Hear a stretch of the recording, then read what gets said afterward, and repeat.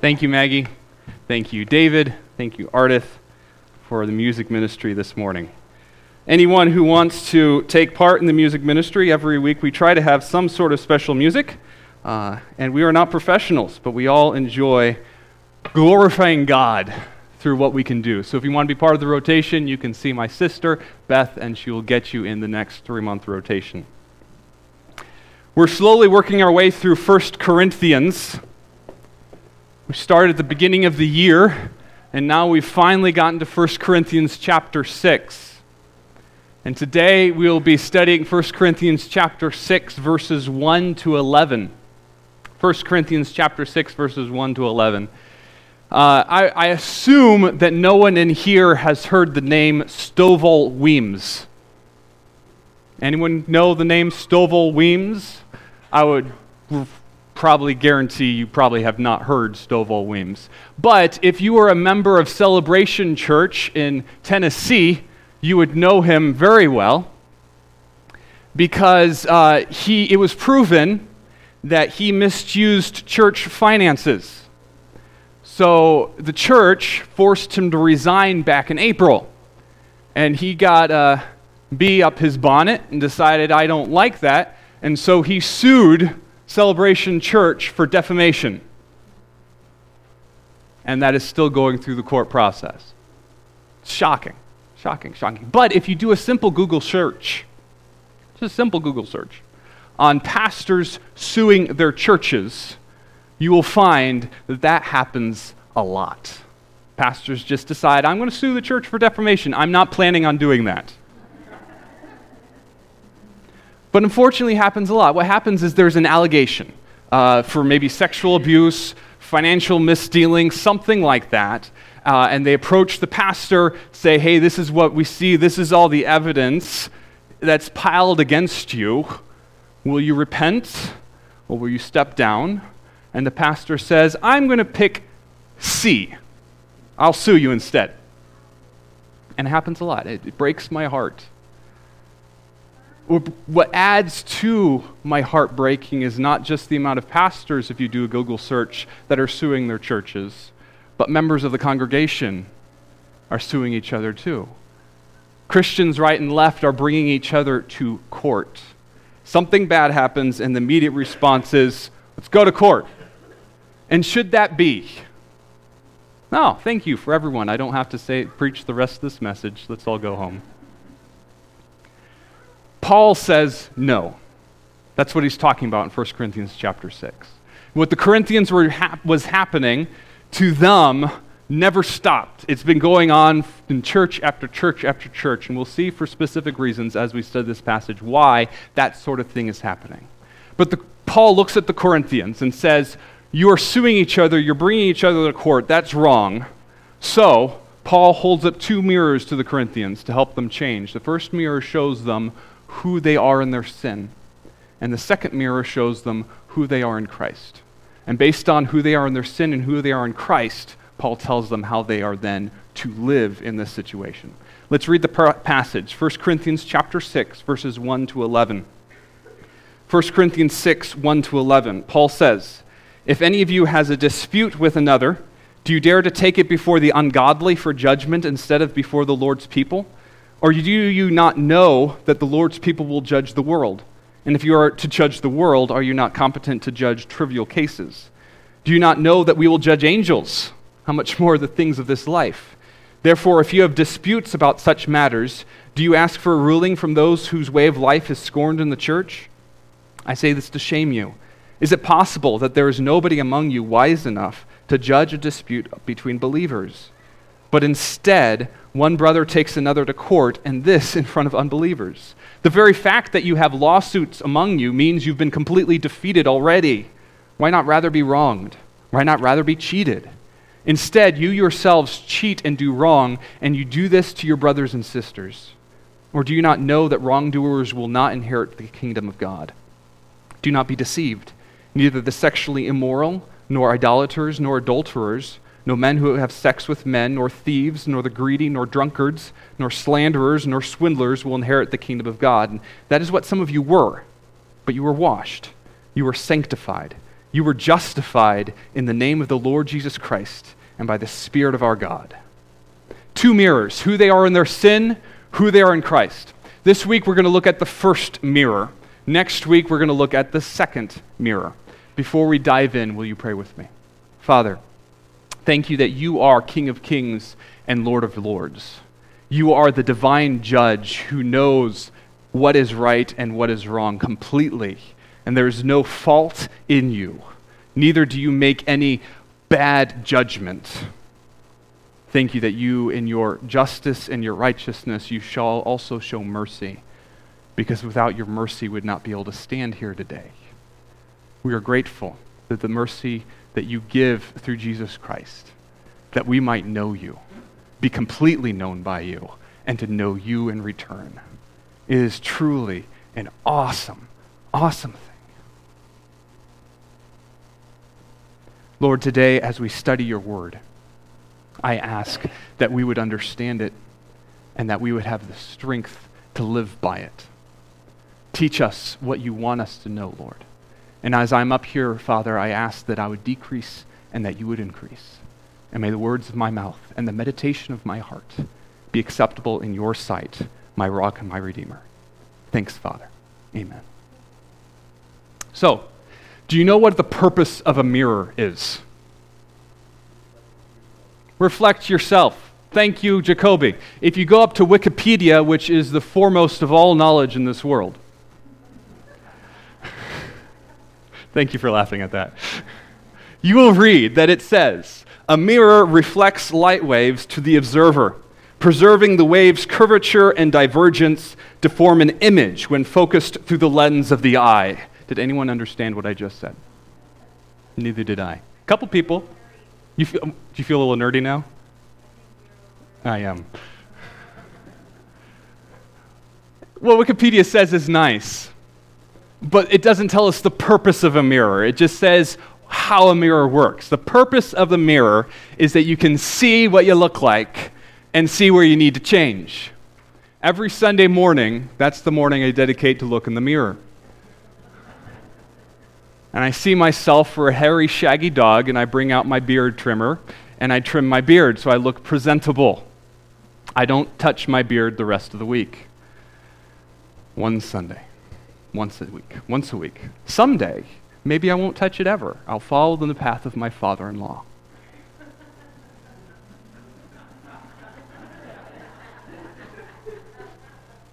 The purpose of a mirror is to see what you look like and see where you need to change.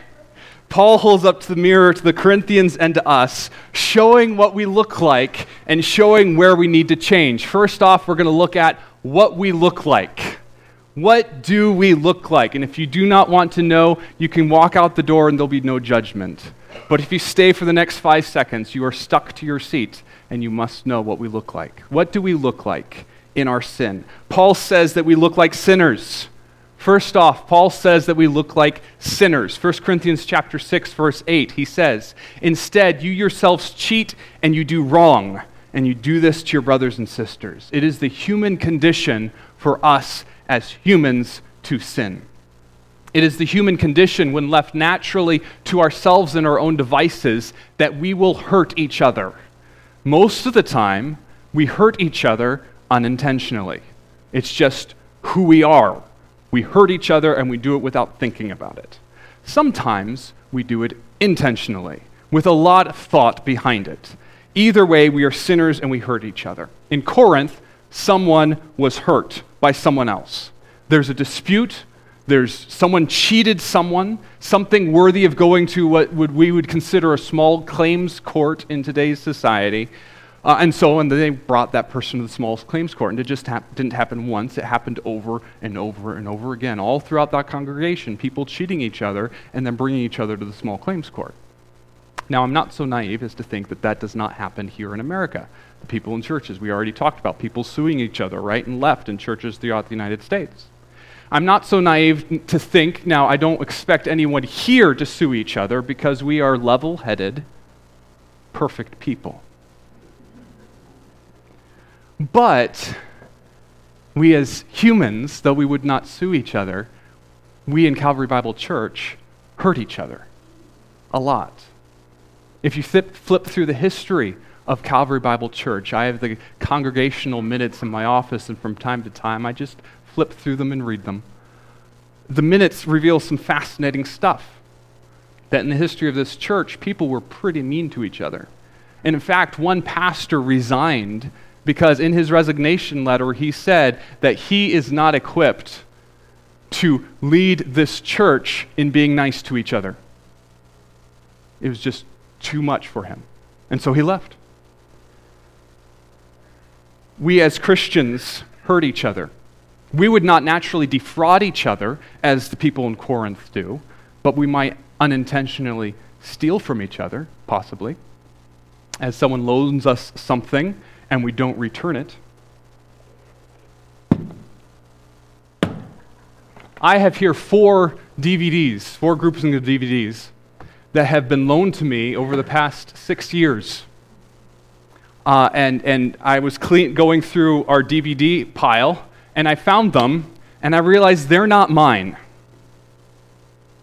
So I have unintentionally stolen from someone else. I know who they belong to, so I'm going to give them back to you today. But we as humans, we naturally do stuff because of our forgetfulness, because of our sin and depravity. It happens. We might say something that hurts someone else unintentionally, or sometimes intentionally hurting them because we really want them to feel the hurt that we felt. Perhaps we want to speak truth to someone else. We know the Bible says something, and they're doing something that is against how we view the Bible. But in telling them that truth, we forget gentleness. As Paul writes in 2 Timothy chapter 2, verses 25 to 26, he says, opponents must be gently instructed in the hope that God will grant them repentance leading to a knowledge of truth. Sometimes we, in our zeal to bring truth, forget the gentleness and thereby hurt and sin against a brother and sister in Christ. Maybe we hear something about someone else, and we pass that tidbit along to another person, engaging in gossip, and thereby slandering someone because we didn't know whether that tidbit was true or not. Either way, gossip and slander, both sin, both hurtful.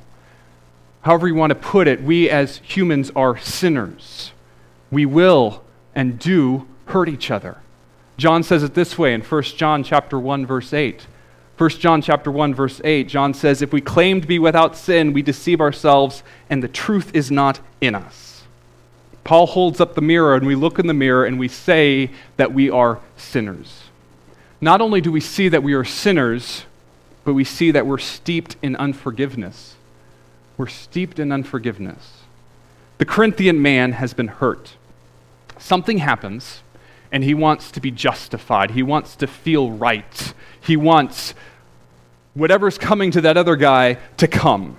So he brings that fellow to court, as we read in verse 1 of chapter 6. He says, if any of you has a dispute with one another, do you dare to take it before the ungodly for judgment instead of before the Lord's people?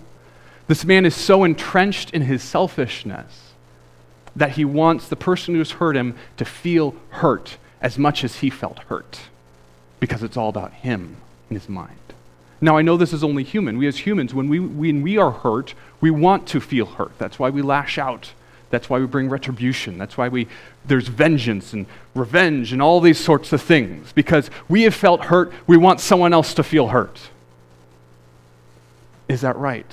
Some people might say, well, it's not about that. It's about the person who has hurt me. They've done something wrong, and justice shouldn't come. The guy needs to be held accountable. And yes, that is true. Accountability has to happen. People need to pay for their actions. That's coming. What we're talking about right now is not about the other guy. It's about us, about forgiveness. Think about what it means to be a Christian. We believe that we are sinners, that we have eternally hurt our Creator and our God by our actions. We believe that our actions deserve an eternity in the lake of fire, doomed to be forever separated from all the blessings that come from the nearness, care, and protection of God. That is who we are, and that is what we are destined for. And that is just.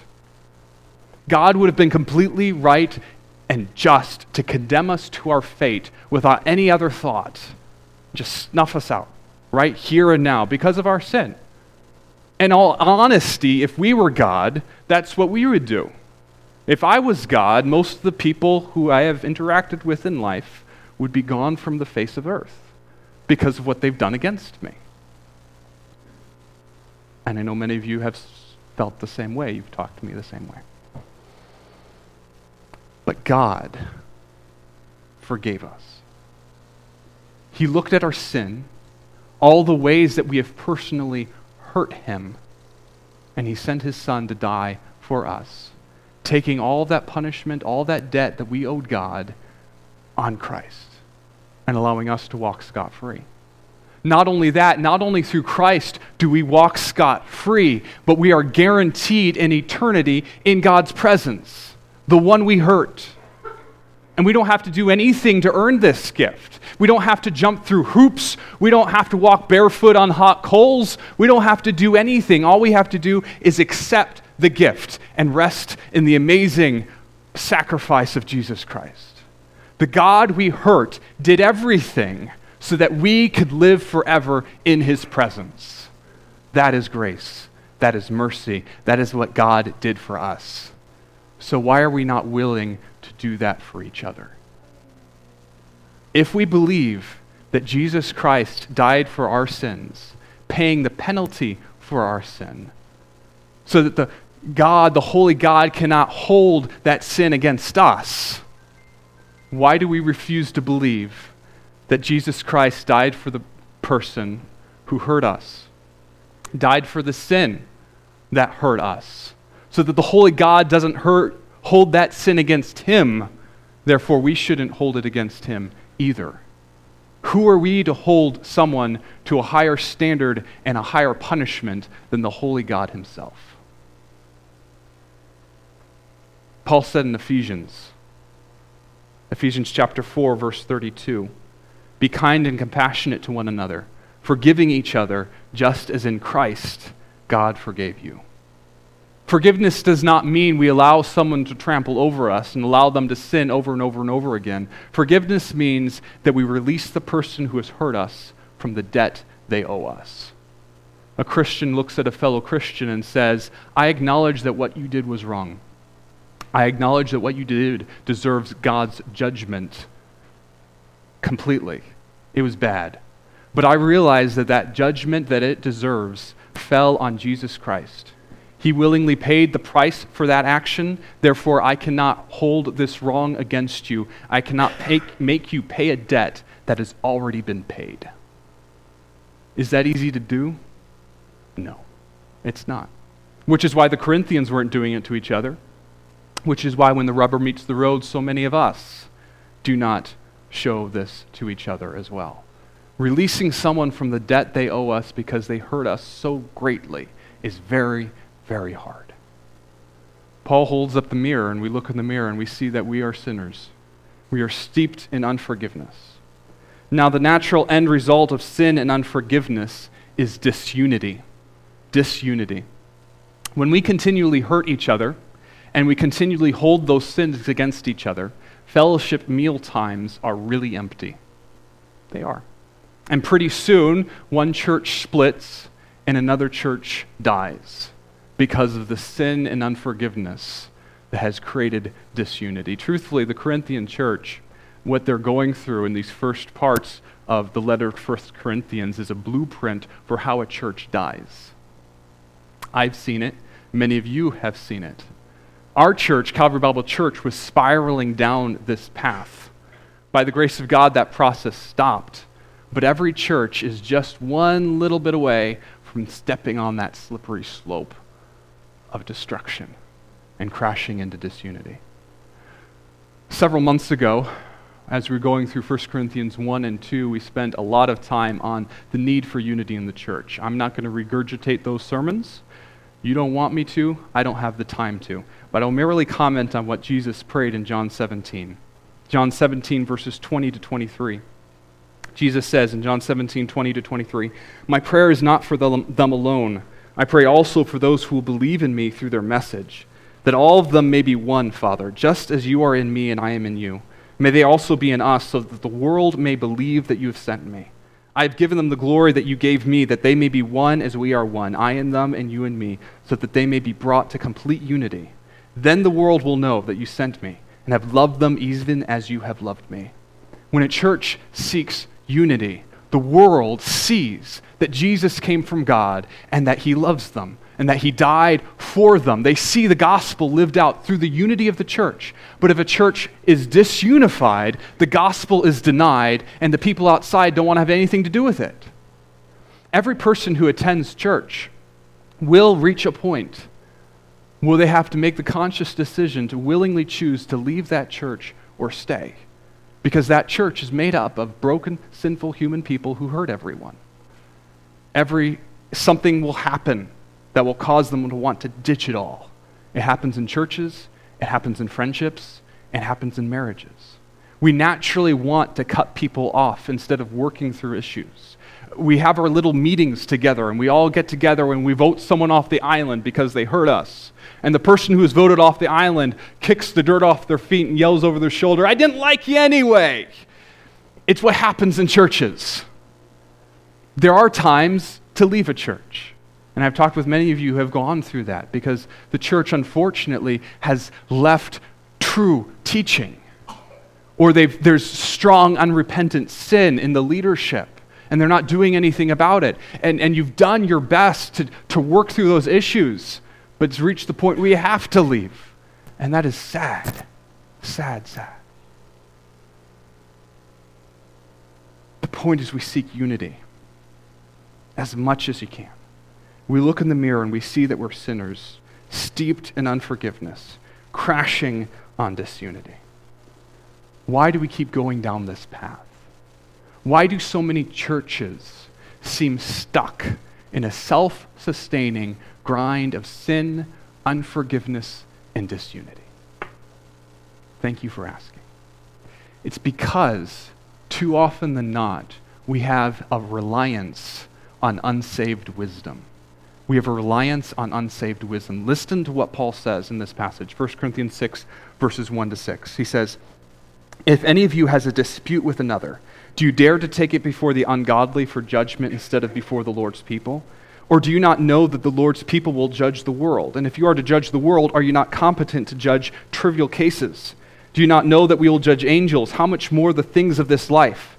Therefore, if you have disputes about such matters, do you ask for a ruling from those whose way of life is scorned in the church? I say this to shame you.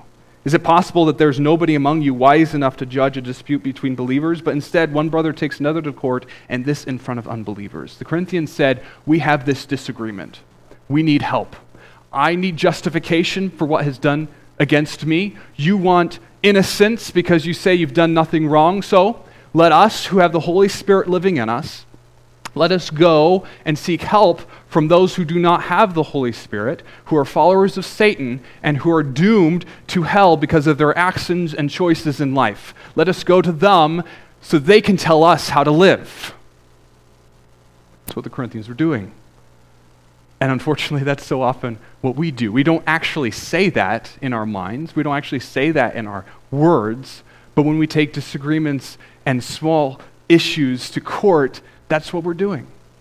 When we wonder what we're supposed to do in a situation, and wonder what we're supposed to say in a situation, and we go and take advice from our unsaved family members and friends, that's what we're doing. Paul says two very interesting things. He says that we as Christians will judge the world at the end of time, and that we as Christians will judge angels at the end of time. John writes in Revelation chapter 20, verse 4, he says, "I saw thrones on which were seated those who had been given authority to judge. And I saw the souls of those who had been beheaded because of their testimony about Jesus and because of the word of God. They had not worshipped the beast or its image and not received its mark on their foreheads or their hands. They came to life and reigned with Christ 1,000 years." Somehow at the last time, at the end of the age, God will use us who are his followers to judge non-Christians and the fallen angels. I don't understand how it works, but that's what the Bible says.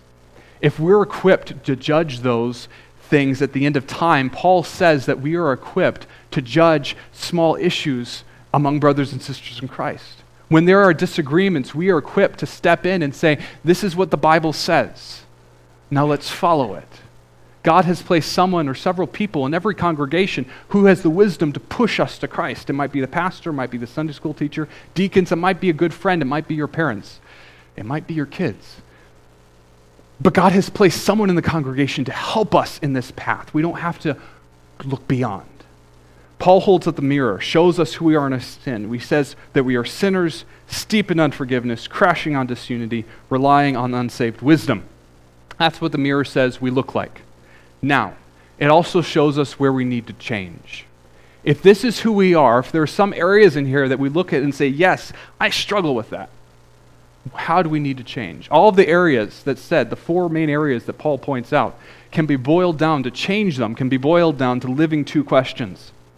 Does this action that I'm doing, or these words I'm saying, do they lift up my brothers and sisters in Christ? And the second question is, does this action I'm doing, does these words I am saying boost the reputation of Christ? If we honestly answered these questions and lived accordingly, that everything we did and said lifted up our brothers and sisters in Christ, and everything we did and said boosted the reputation of Christ, we would have an amazing life. And our church would be blossoming. What does that look like, though, practically? Well, if you have the 4 things of who we are written down, there are 4 ways we can change. Instead of being people of sin, we are to be people of repentance. We're to be people of repentance. We are to be a people who willingly say, I have sinned, I want to do better. When we borrow DVDs from someone and we don't return them and we hold on to them for years, we return them and we apologize. So know that I will be doing that today. When we have said something hurtful, or we spread gossip, we acknowledge the hurt that we caused, and we seek forgiveness. We don't hide behind a desire of innocence, of this fake persona that we are perfect people, but we own up when we've done something wrong. And we definitely do not sue because of perceived defamation. Please do not sue me when I come to you. How would our community change if we as Calvary Bible Church were known as people who repented? I've talked a lot about this concept in the past month, so I'm going to let it be except for this final concept. When repentance always lifts up our brothers and sisters in Christ, whenever it's done, whenever we openly repent, it always lifts up our brothers and sisters in Christ, and it always boosts the reputation of Christ. When we are willing to say, this is who I am, I did wrong, and I want to do better. We are to be people of repentance. Instead of being steeped in unforgiveness, we are to deny our rights. Deny our rights. Paul writes in 1 Corinthians chapter 6, verses 7 to 8. He says, the very fact that you have lawsuits among you means you've been completely defeated already. Why not rather be wronged? Why not rather be cheated? Instead, you yourselves cheat and do wrong, and you do this to your brothers and sisters. When faced by a brother and sister in Christ who has hurt us, we are to forgive, which means we don't hold the action against them. They don't have to pay the debt to us, as we said. Sometimes when weighing the consequences of their actions, we realize that it's better to deny our rights and not seek restitution. It's better to be cheated and wronged and have the reputation of Jesus Christ dragged through the mud and a brother and sister in Christ pushed down. We don't want that. We want to boost our brother and sister in Christ. So sometimes it's best to deny our rights and say, we're not going to seek that for the sake of Jesus Christ. We in America are enamored with the concept of rights. We are angry when our rights are denied. We seek legislation, we sue, we protest sometimes, and sometimes it's good to do that. But do we ever ask whether we should do it? I think about Paul. He was a Roman citizen, which brought a great deal of protection. He had a lot of latitude of what he could do before he was thrown into jail because he was a Roman citizen. And sometimes he used those rights, and he declared himself a Roman citizen so he wouldn't be thrown into jail, so he wouldn't have hardships put on him. But sometimes he denied those rights and didn't say that he was a Roman citizen. And he was thrown into jail when he shouldn't have been, all because he wanted to share the gospel, and this provided a greater chance for the gospel. He cared more about the gospel than he did about anything else, even his rights. I think about Jesus, God himself living in the riches of heaven, and he gave out all those rights to come to earth and die for us. I appreciate a missionary to Indonesia named Mabel Williamson.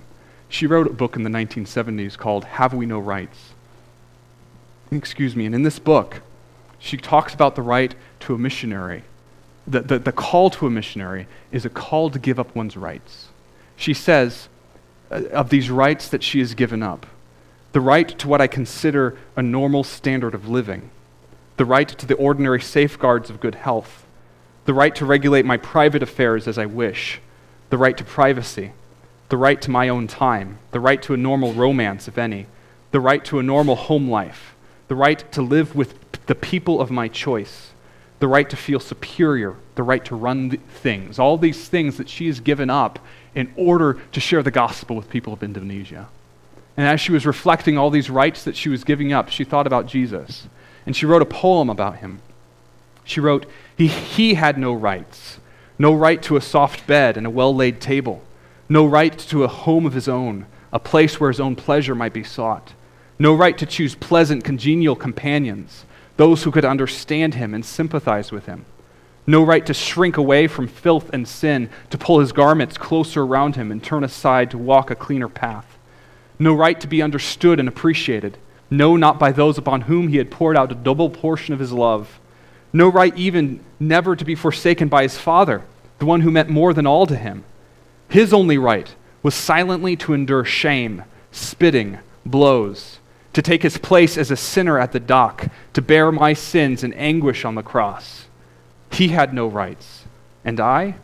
A right to the comforts of life? No, but a right to the love of God for my pillow. A right to physical safety? No, but a right to the security of being in his will. A right to love and sympathy from those around me? No, but a right to the friendship of the one who understands me better than I do myself. A right to be a leader among men? No, but the right to be led by the one to whom I have given my all, led as a little child with its hand in the hand of its father. A right to a home and dear ones? No, not necessarily, but a right to dwell in the heart of God. A right to myself? No, but I have a right to Christ. All that he takes, I will give. All that he gives, I will take. He, my only right. He, the one right before which all other rights fade into nothingness. I have a full right to him. May he have a full right to me. Sometimes for the sake of our brothers and sisters in Christ, for the sake of the reputation of Christ and the advancement of the gospel, we must give up our rights. So we are to be people of repentance. We're to give up our rights. We're to pursue unity. Paul has been pushing the Corinthians over and over again to back together after their rocky relationship. And we've talked about this unity before. I'm not going to talk about it again. If I was extremely evil, I thought about a way to wake you up at this point in time and to put this home, and I was going to have you maybe link arms and sing Kumbaya together. But I decided not to be that evil. When a church naturally practices repentance, and it is known for giving up its rights for the sake of Jesus Christ, unity happens. It just naturally does. When I came here to Calvary Bible Church 6.5 years ago, Calvary Bible Church was a disunified church. They were reaping the result of decades of bad choices, selfishness, and pride. But then we as a church started praying. And some people started repenting. And other people started giving up their rights. Now when people come, they start talking about how we feel like a family, how we love each other and want to be around each other. At Ruth Ann's funeral, one of her family members who does not go to a church walked into ours. And he looked around and he said to me, "This doesn't feel like a church. This feels like a home." And I heard it and thought, what an amazing thing to say. Because we are to be the family of God, brothers and sisters in Christ. And where does a family meet but a home? Unified. We are to be people of repentance. We are to give up our rights. We're to pursue unity. Finally, instead of relying on unsaved wisdom, we are to understand God's perspective. We're to understand God's perspective. Paul writes in chapter 6, verses 9 to 11. Chapter 6, 9 to 11, he says, Or do you not know that wrongdoers will not inherit the kingdom of God? Do not be deceived.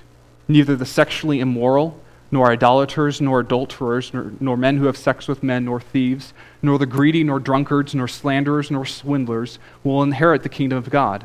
And that is what some of you were. But you were washed, you were sanctified, you were justified in the name of the Lord Jesus Christ and by the Spirit of our God. We're going to dive more into these verses next week, specifically as we spend a lot of time unpacking verse 11. But these verses tells us God's perspective on the world. And what is it? It says that he created us. We know that the Bible says he created us to have a relationship with him. Through that relationship, we get certain blessings, such as love, hope, peace, beauty, comfort, endurance.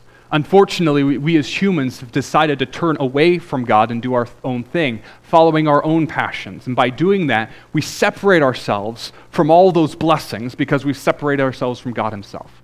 In these verses, Paul outlines some prominent sins that the Corinthians and the Romans were indulging in. He said that these sins, as well as others, removed ourselves from God's blessings for eternity. Several weeks ago, we discussed the list of sins that Paul says in 1 Corinthians chapter 5. And we mentioned that the sins in 1 Corinthians chapter 5 were not just single instances. It wasn't that one person lied once that he's talking about. He's talking about someone who has continued in unrepentant action. These are people who say, I know what God says, but I refuse to change. This is just who I am. I'm just going to do it, and you can't stop me. God says that he will bring judgment on these people. He's not referring to losing salvation here. He's speaking of people who have not been saved and who have been living out their unsaved actions unrepentantly. The follower of Jesus Christ will not live in unrepentant sin, but will turn back to Jesus. The Corinthians were sexually immoral. They were idolaters. They were adulterers. They were homosexuals. They were thieves. They were drunkards. They were verbally abusive. They were swindlers. But in Christ, they were able to change from all those things they were and live in a way that showed the relationship they had with God. That's what happens when we are in Christ. He's able to change us from what we were to live differently, and he's able to give us wisdom how to live differently. God's perspective is, if we need wisdom, let us seek it from those who have a relationship with him, who have learned how to live differently, not from those who are doomed to an eternity apart from him. Sometimes, when I have time on my hands, which isn't often, but as I'm reading through scriptures, I think about what would this person who is writing this letter, what would they say if they're writing to the American church? What would they write? I know beyond a shadow of a doubt that Paul, if he looked at the American church, he would be appalled, and he would have a lot to say about us. And this is what he would say, in addition to so many other things. He would lift up his mirror, he would show us what was wrong, who we are, and where we needed to change. And he would call us, as the American church and as Calvary Bible Church, to repent, to deny our rights, to seek unity, and to understand God's perspective. Then, as we will talk about next week, he will remind us of who we are in Christ. And I'm so looking forward to that message, because it's one thing to have a doom and gloom message about all of our sin, but it's another thing to look and say, wow, look how God actually views us. What Christ, when he comes into our life, what that actually is, and the change that happens, not because of us, but because of him, his amazing gift, and for his honor and his glory. Will you pray with me? Father, thank you for being the God who looked at us in our sin, in our depravity, and wanted us to have a relationship with you. Thank you for seeing that we could not do anything to change ourselves, but you did it all by sending your Son to die on the cross for us. Thank you for not making us to do something to earn that gift, but you did it all, and all we have to do is rest in you, to declare with our mouth that you are Lord, and believe in our heart that you raised him from the dead. Lord, thank you for saving me, for saving us. And I ask that you would teach us how to live that salvation out, to have the guts to look in the mirror every single day and realize who we are and to take the steps necessary to change. For our sake, but Lord, for your reputation and the advancement of your kingdom. Work through us, Father. Make us usable. Thanks. Amen.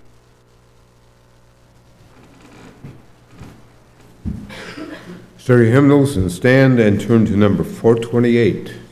428, I need thee every hour.